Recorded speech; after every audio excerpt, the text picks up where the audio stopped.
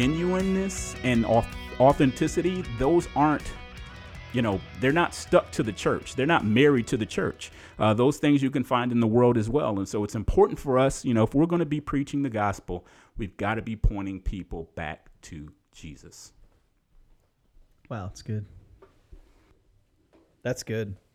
So kind of evolving the topic here, as we talk about evangelism and what that looks like,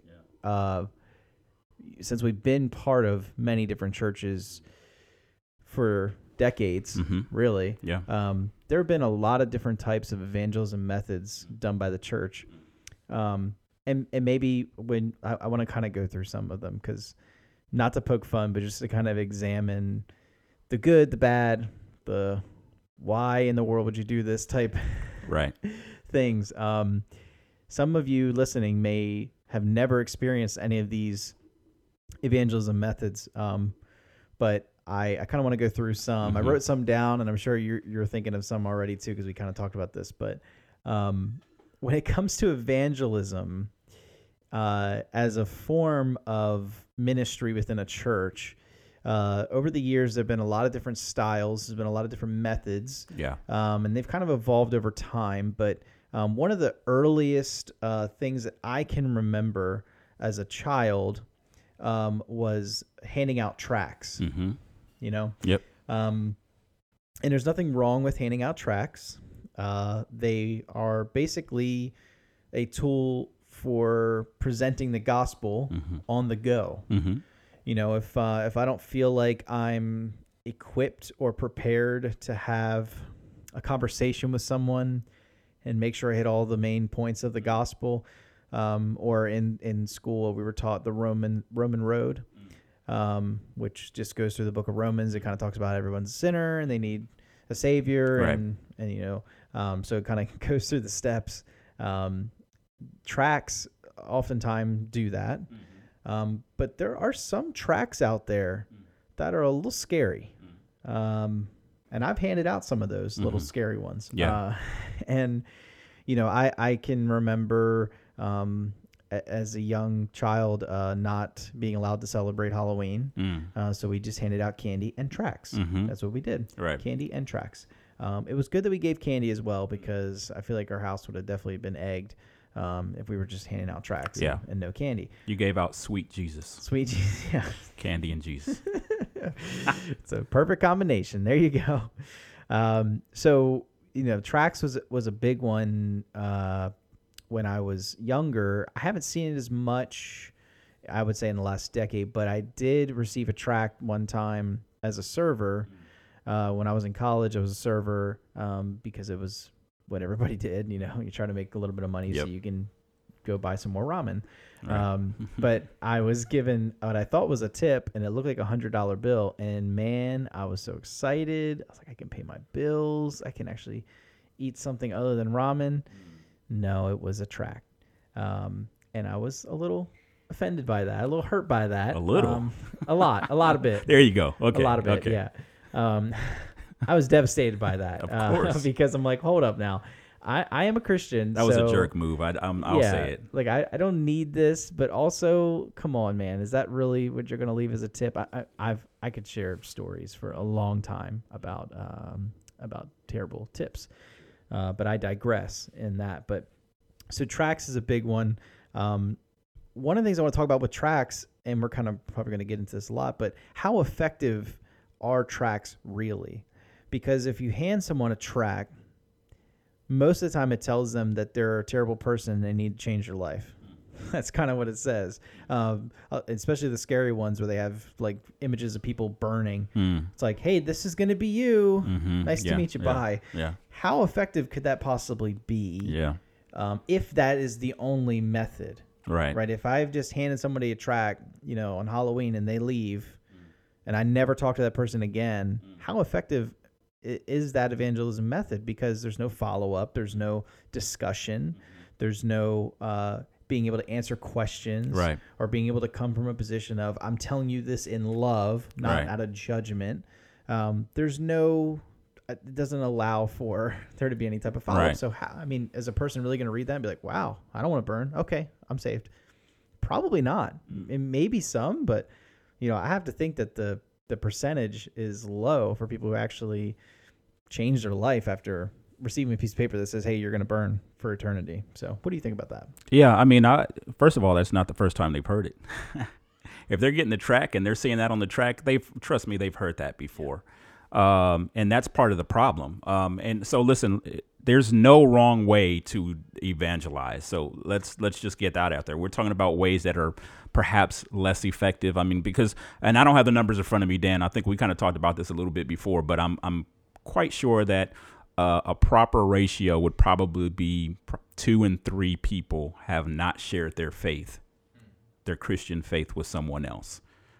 I'd say that's pretty accurate. Again, I don't have the numbers up in front of me, but most of us don't share our faith. Right.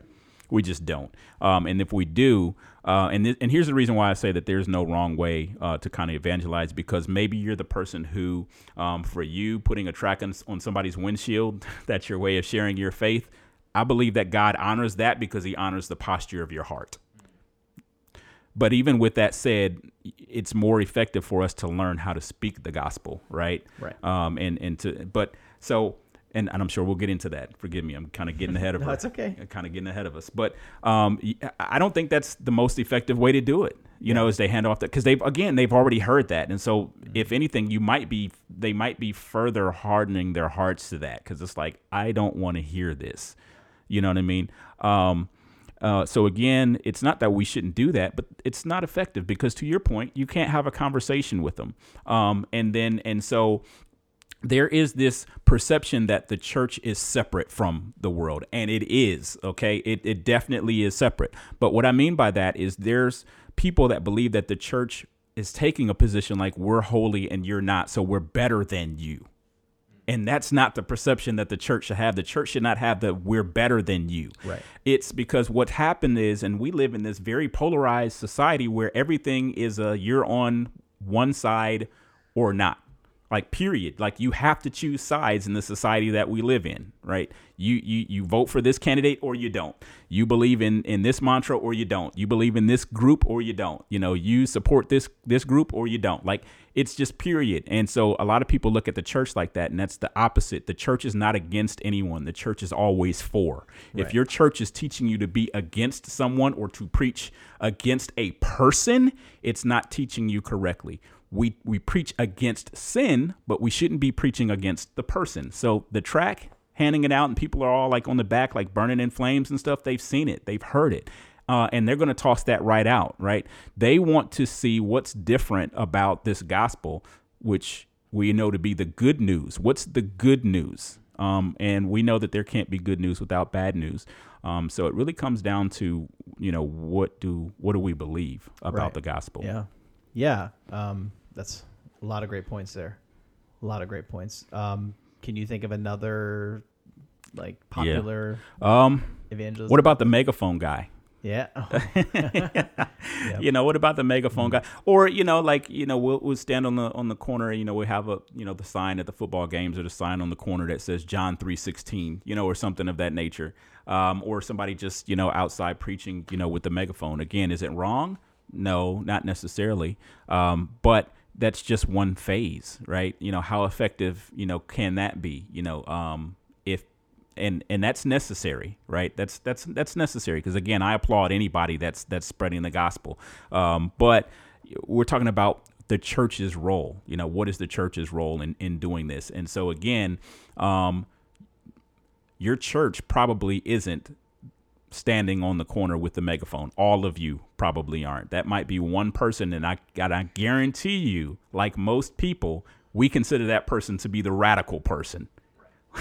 That's the guy's house you don't go over for dinner. Like, you just don't go over that guy. Because that's the crazy Christian, right? He's got the megaphone. So we in the church stay away from that. He's too radical, or he's too holy, or he's too whatever. And really, that may or may not be the case. But what do you think about like somebody that's just kind of standing out, with a megaphone, kind of, Yeah, I just think, and we're we've already kind of gotten there, so we might as well just dive into it. I think as we examine all these, the point is there has to be more, right? And what can often happen is if you're standing there with a megaphone, it can seem like for the people who are around that you're being judgmental and saying, I'm better than you. I need to scream in your face for you to become a better person, right? And so how effective can that be? But also it shouldn't just stop with an initial conversation. To really, truly meet people where they're at, like Jesus did, we got to sit down and talk with them, one-on-one.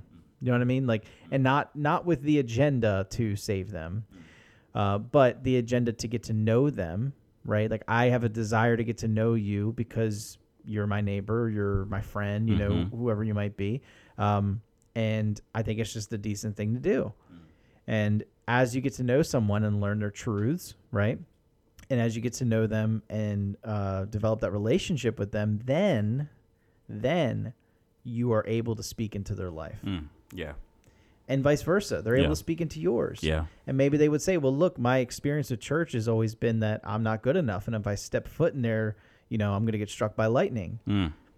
You know, and it's like, man, I'm sorry that you feel that way. I'm sorry that your experience has made you believe this about the church. It's not real. This isn't the real gospel, and I want to share that with you. Right. But if I don't sit down and have that conversation with them, because like you said, they've probably heard it. You know, if I haven't sat down and had that conversation with them and gotten to know them, and them get to know me and understand my heart and where I'm coming from, they're just going to see it as judgmental. They're just going to see it as this person's just trying to tell me I need to be a better person. And the hardest thing about that too is that if we come from a position like that, and the first thought in someone's mind is that they're just trying to tell me that I'm a terrible person, I need to be like them, a perfect person, right? Yeah.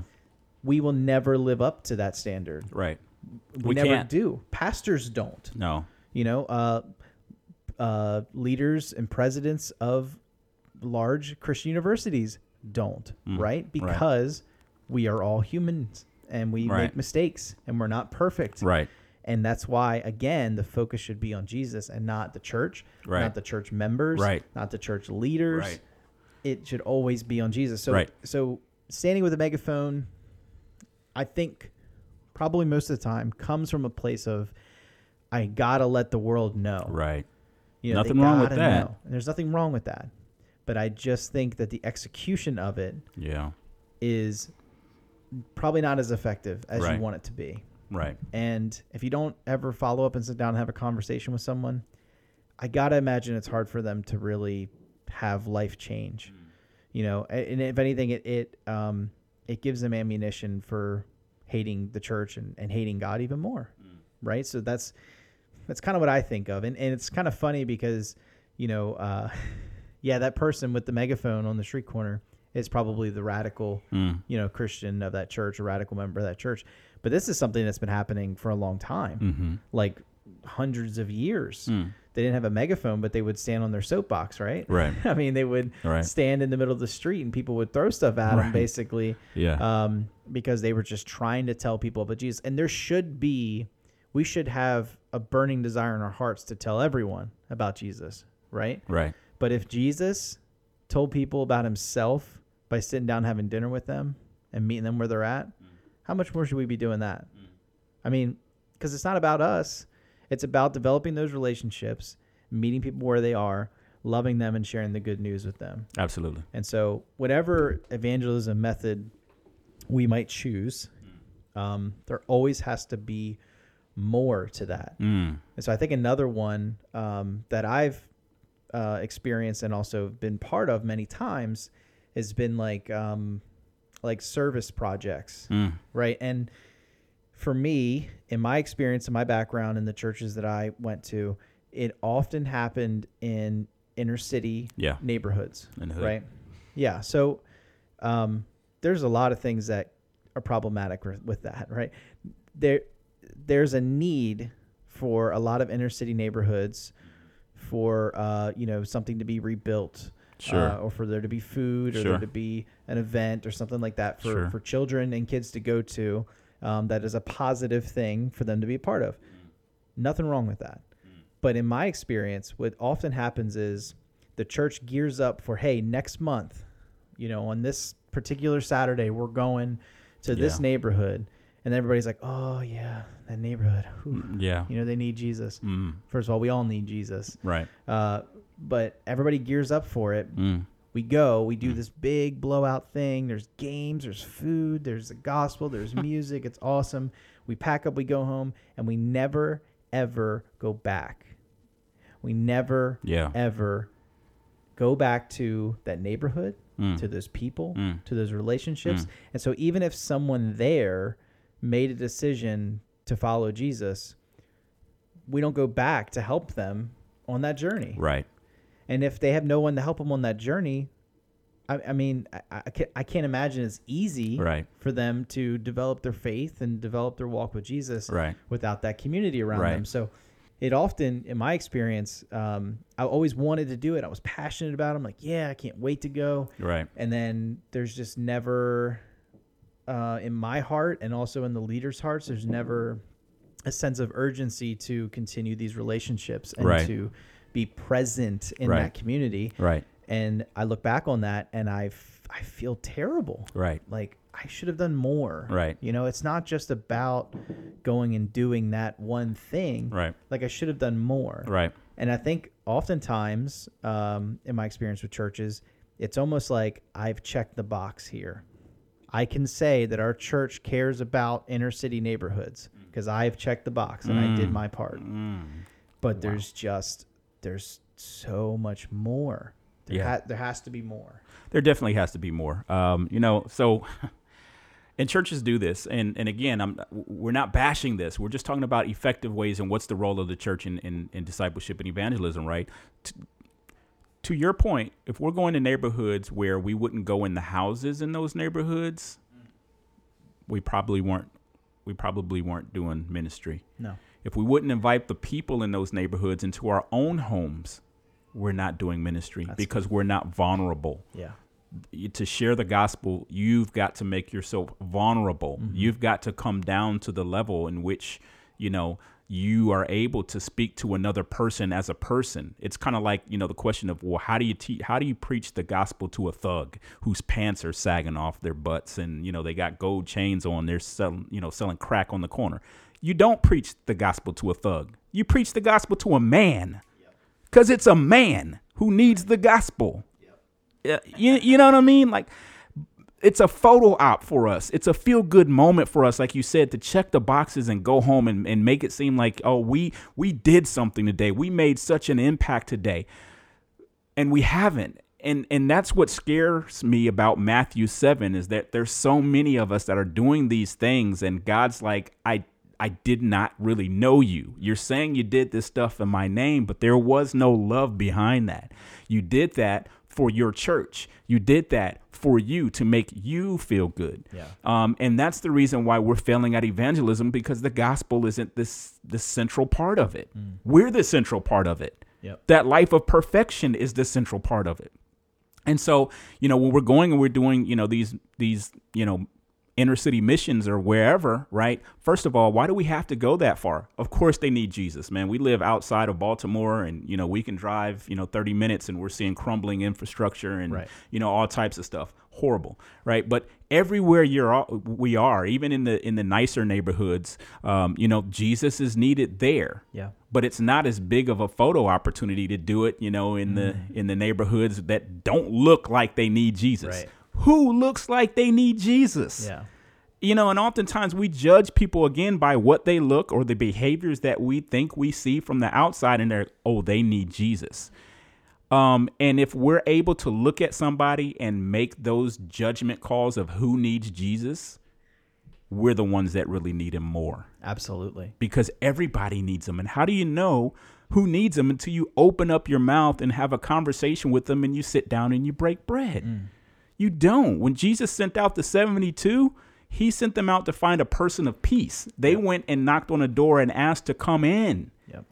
And if they were allowed to come in, then they were able to have a conversation and they were able to spread the gospel about who Jesus really was and what the gospel really was about. Right. So it's not about coming in, setting up games and, setting up balloons and, playing cornhole and then packing up, your truck after you've given out, X amount of, shoes and backpacks and all that. So look, it's good. Awesome. Yeah. Do that, but again, if you're going to be a part of a mission, you have to go in there and you have to be the church that says, you know what, we're going to establish a church here.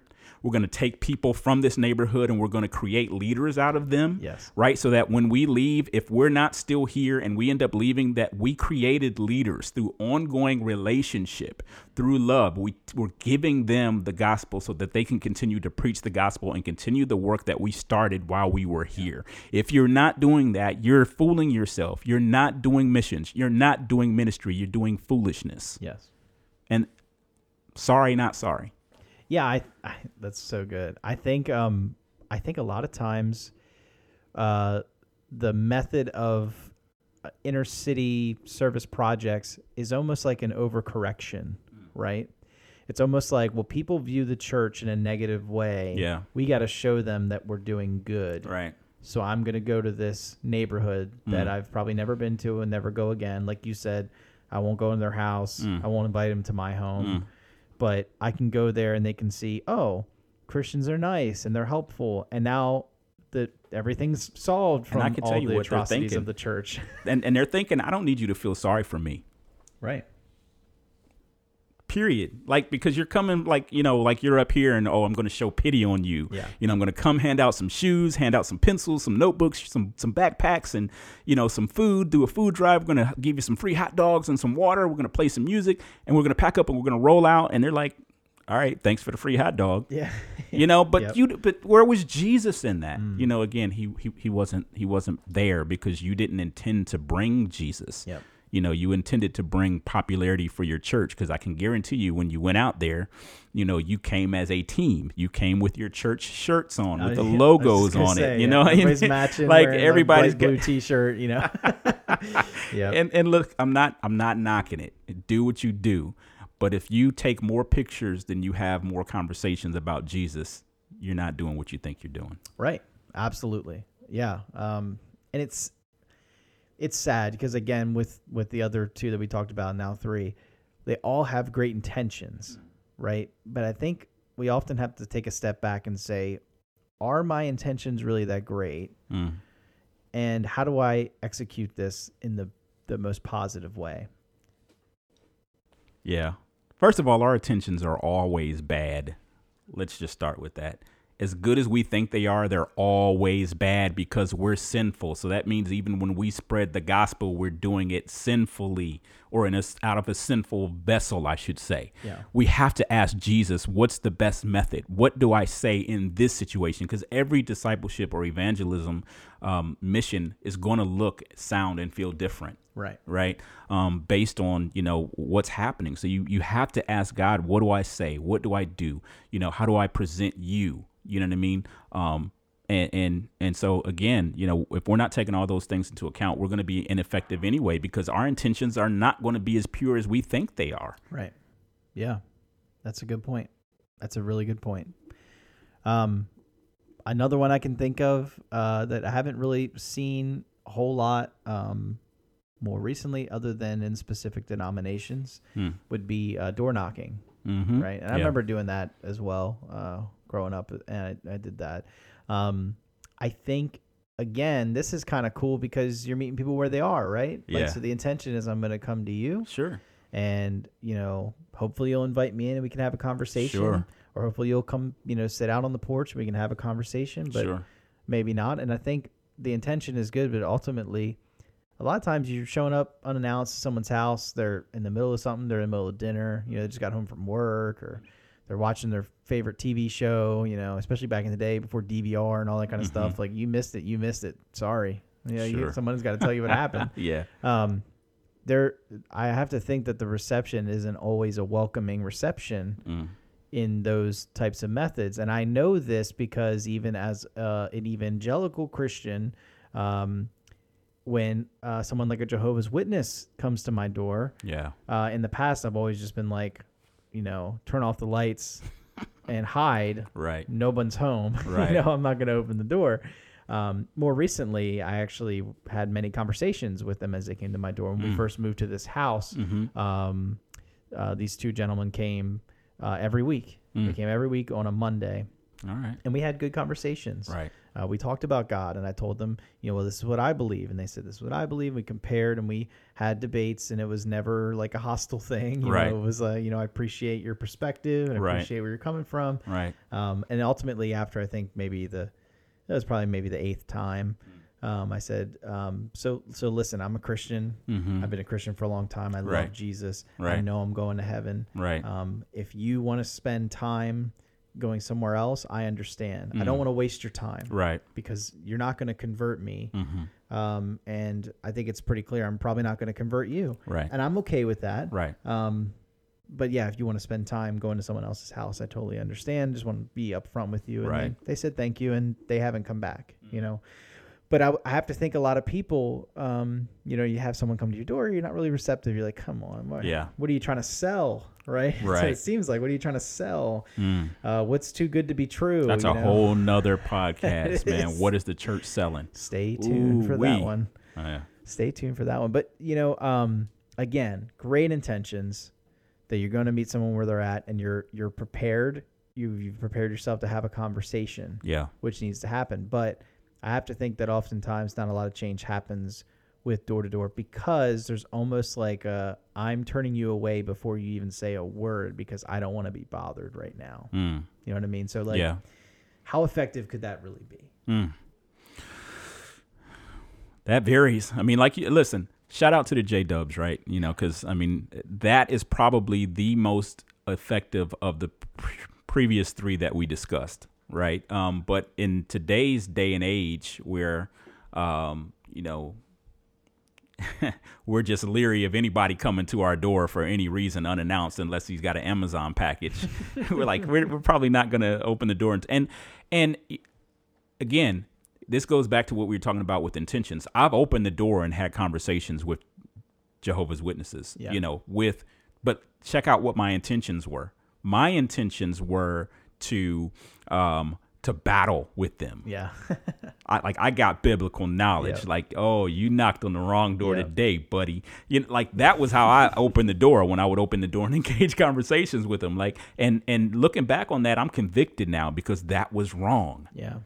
Because I wielded my biblical knowledge that was out of pride. Yes. And that's what I'm saying. We're missing the mark with this evangelism and discipleship thing. That was about me when I opened the door. Right. Yeah, I was talking about Jesus, but I was talking about Jesus because I wanted to present myself and position myself as the person to say, okay, you think you know something? I'm going to hit you with word to refute the word that you're trying to hit me with. Yeah. I'm going to show you why your scriptures are wrong, and so on and so. It wasn't out of love. It wasn't necessarily that I was trying to point them to Jesus. It was that I was trying to say, I don't need what you're selling. Yeah. Yeah. And that's what a lot of us do. We're not doing this for Jesus. And I know we think that we are, because we're throwing his name out there and we got Jesus vibes. We got Jesus bumper stickers.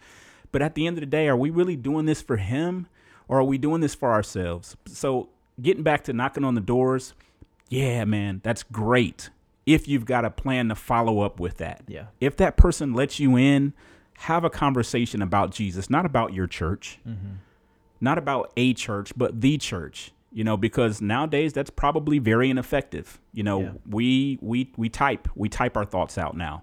We're on Facebook now. We're sharing messages and stuff now. We're forwarding messages and stuff now. So some of these, things that we're talking about are very antiquated. Yeah. Doesn't mean that they can't work. They absolutely can, but they're probably ineffective. And again, the people that are doing it are probably the radical people in your church. Yeah. Yeah. That's very true. And that's a whole other topic we can get into as well, about, the social media presence that we're all guilty of. Yeah. Me most recently am guilty of. If you're my friend, you probably saw my posts that came from a place of love, I think, and wanting to see reform, but was very misunderstood and caused a lot of hurtful words and things that were said. And so I'm learning, I've got a long way to go. But it, again, we can get to that topic a whole other time. So that's a long topic. But as we talk about these things, I'm hoping that what it's doing is not only is it reforming your perspective, right? Because that's the point, right? But I'm hoping that it encourages you to have meaningful conversations with people, about Jesus, right? Not about church, not about religion, but about Jesus. I hope that it encourages you to do that, and I hope it encourages you to take a look at maybe some of the methods that you choose to do, whether you are in church leadership or you're just a church member and you have your own evangelism methods. I'm hoping that it causes you to think about, what are my intentions behind this, right? Yeah. Are they godly? And is this as effective? Because everything should be tweaked and made better when it comes to our methods, right? We should look and say, oh, this isn't working. If businesses do this, how much more should the church do this as we, try to go out and share the gospel of Jesus? We should evaluate our methods and make adjustments as necessary. So I'm hoping this encourages you to kind of take a step back and say, is this as effective as it could be? Right. Am I really, helping people in this? And so I think when it comes to the church, again, church is good. It should be a positive place. It should foster community, because real positive change, it happens in community. Yeah, and that requires us getting to know someone and getting to know their truths. If we don't do that, change could happen, but will we ever see that change? Will we ever really help someone, who's struggling with someone without that community? And community is not hard. It's not. No, it's not. If we think about it, we have our own little friend groups and communities that, we spark on our own. But I mean, how hard is it to sit down with someone and develop that community? That's what we should be doing. That is what we should be doing. And here's the thing is we can pick and choose who we let into our community, because we have sub-communities within our community of people, right? Some people we're cool with just because they think like we do.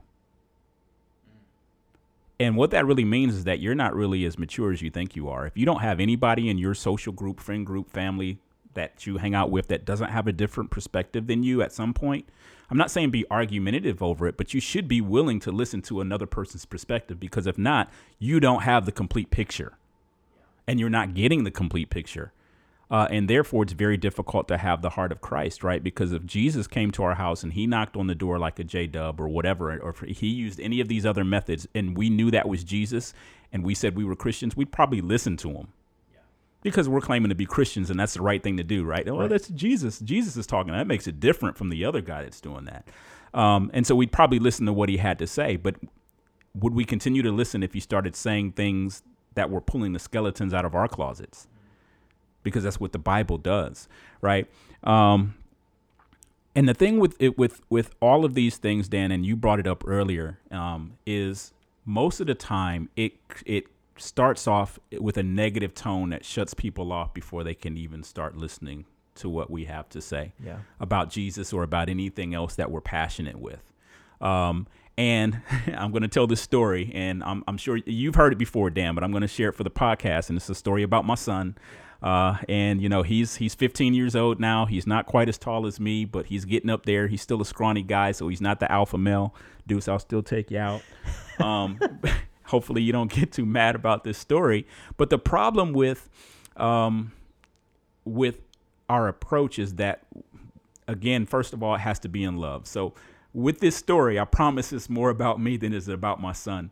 But Deuce was going to a school, and they had pace books, and, he wasn't doing his work. He just was not doing his work at all, and particularly like in his math pace book, he just wasn't doing it. So I was getting emails, phone calls from the teacher. They're like, oh, Marcellas isn't doing what he's supposed to be doing. So I'm like, okay.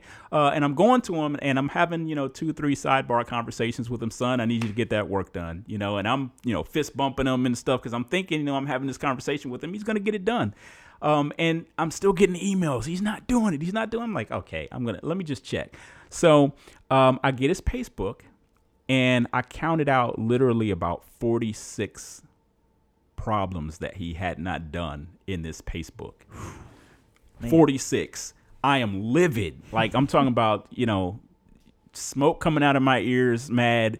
This dude wasn't going to, no Xbox, no TV, no, iPhone was my phone, at this point. You know what I mean? Like, he wasn't going to get anything. And, I'm about to roundhouse dropkick this guy, Matrix style.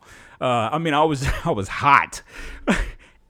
and in that moment, God said to me something so profound. He said, you cannot discipline who you don't first disciple. And I think Jesus dropped the mic at that point and just kind of exited stage left, because I was just I was standing there like, yo, like, you mean I can't roundhouse drop this kid? Because like I was practicing my like Neo and Morpheus moves like in the mirror, because he was going down. But God's point to me, and that's what I'm saying, like when you're part of the body of Christ and you're reading your word and you really are looking to reform your perspective, not to your own, but to the perspective of Christ, God talks to you this way. Yeah. He checks you often. And he checked me that day. And I'm like, yo, I want to go give this dude the gospel. My son, here's the gospel. The good news is you're not going to die today, even though you probably deserve to for not doing these 46 problems after you told me you did 3 times. Ooh, that's a hefty punishment. The good news. Well, you know how you feel. You're like, I'm about to, like, I was literally about to like Homer Bart Simpson this dude, where he's like strangling Bart. That's what I felt like in my mind. I mean, I wouldn't do it in real life, but I mean, I was to that point where I was upset because he had told me 3 different times, Dad, I'm doing it. Dad, I'm doing it. Dad, I'm doing it. But Jesus, instead of allowing me to correct my son in the manner that I wanted to correct him, Jesus corrected me. You can't discipline who you don't first disciple.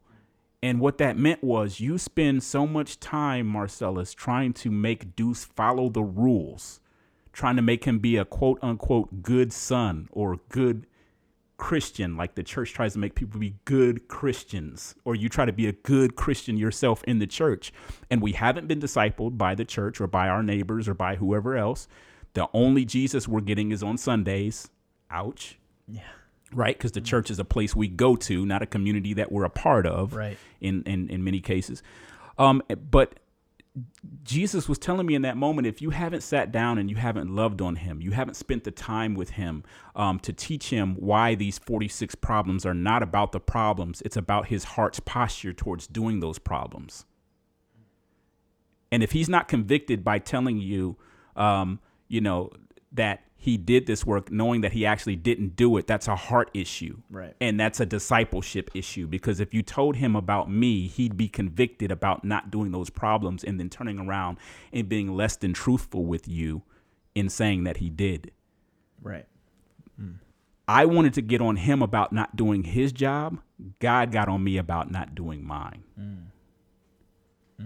I wanted to turn invisible at that moment. But the church needs to hear this message. Yeah. We cannot judge or condemn without first discipling. Yeah. And it starts with going into people's homes. It doesn't start with us posting something for somebody to see, vote for this candidate, go to this church, think this way, think that way, do this, do that, go buy this. That's trying to discipline or correct without the proper relationship. Right. Dan, if you were to tell me something today that I didn't want to hear, would it hurt my feelings? Probably, but I would accept it because we're brothers. Yeah. I've spent enough time with you where I'm like, all right, well, he didn't mean that maliciously. He's just like, dude, you can't get in that car if you're drunk. You know what I'm saying? Because I'm like, oh, okay. I understand what he's trying to say. Right. Because that's my brother. And he meant that in love, because if I go and I do something, I can hurt myself or hurt somebody else. So I'd rather my brother tell me that in love and correct me and rebuke me, than me go out and cause more damage. Yeah. But it's based on that relationship. And so if we individual people that make up the church aren't having relationships and conversations with other people that we're inviting to this church, we're not doing our job. That's everybody's job. Yes. Right? The shepherd doesn't lay down with the sheep and make more sheep. The sheep get with sheep and make more sheep. Yep. You know what I'm saying? So, I mean, that's just basic principle. And so we hope, again, like Dan, like you just said, is that, we're asking God, how do we be effective at building your kingdom and not our own? Yeah. And that's a heavy question, but we should be asking ourselves that. How are we being effective in building the kingdom of God? Because that's the point. It's not about us. It's about him, and we have to keep it that way. And so I encourage you, if you are a part of a church, seek to reform some of the ways that aren't healthy in the methods of not just evangelism, but in how your church perceives their role in a person's salvation. And if you're not in a church, I encourage you to find a church that has that mentality. Yeah. Or start one with that mentality. I encourage you to do that. I hope that this doesn't deter anyone from going to church, but we just need to be held to a higher standard. Absolutely. That's just a reality. Yep. And so it's not easy to hear these things, and it's uncomfortable. But we need to be held to a higher standard. Jesus is the point. And that's what we need to preach. Yes. He's the point, and everything else follows. But I hope this encourages you to have conversations. We look forward to doing the next episode. We haven't figured that out yet, but we've talked about a lot of things tonight that I think will kind of lead us in that direction. So, again, if you like the podcast, please tell a friend, tell a family member, follow us on Facebook and Instagram. Please feel free to email us if you have questions, complaints, comments, statistics, fan art. I don't think we're at that level yet, but sure, go ahead. Our email address is the Reformed Perspective Pod. That's POD, not the band, but short for podcast, at gmail.com. So the Reformed Perspective Pod at gmail.com. We look forward to hearing from you and your thoughts. And catch us next time. Peace. Thanks, everybody. See ya.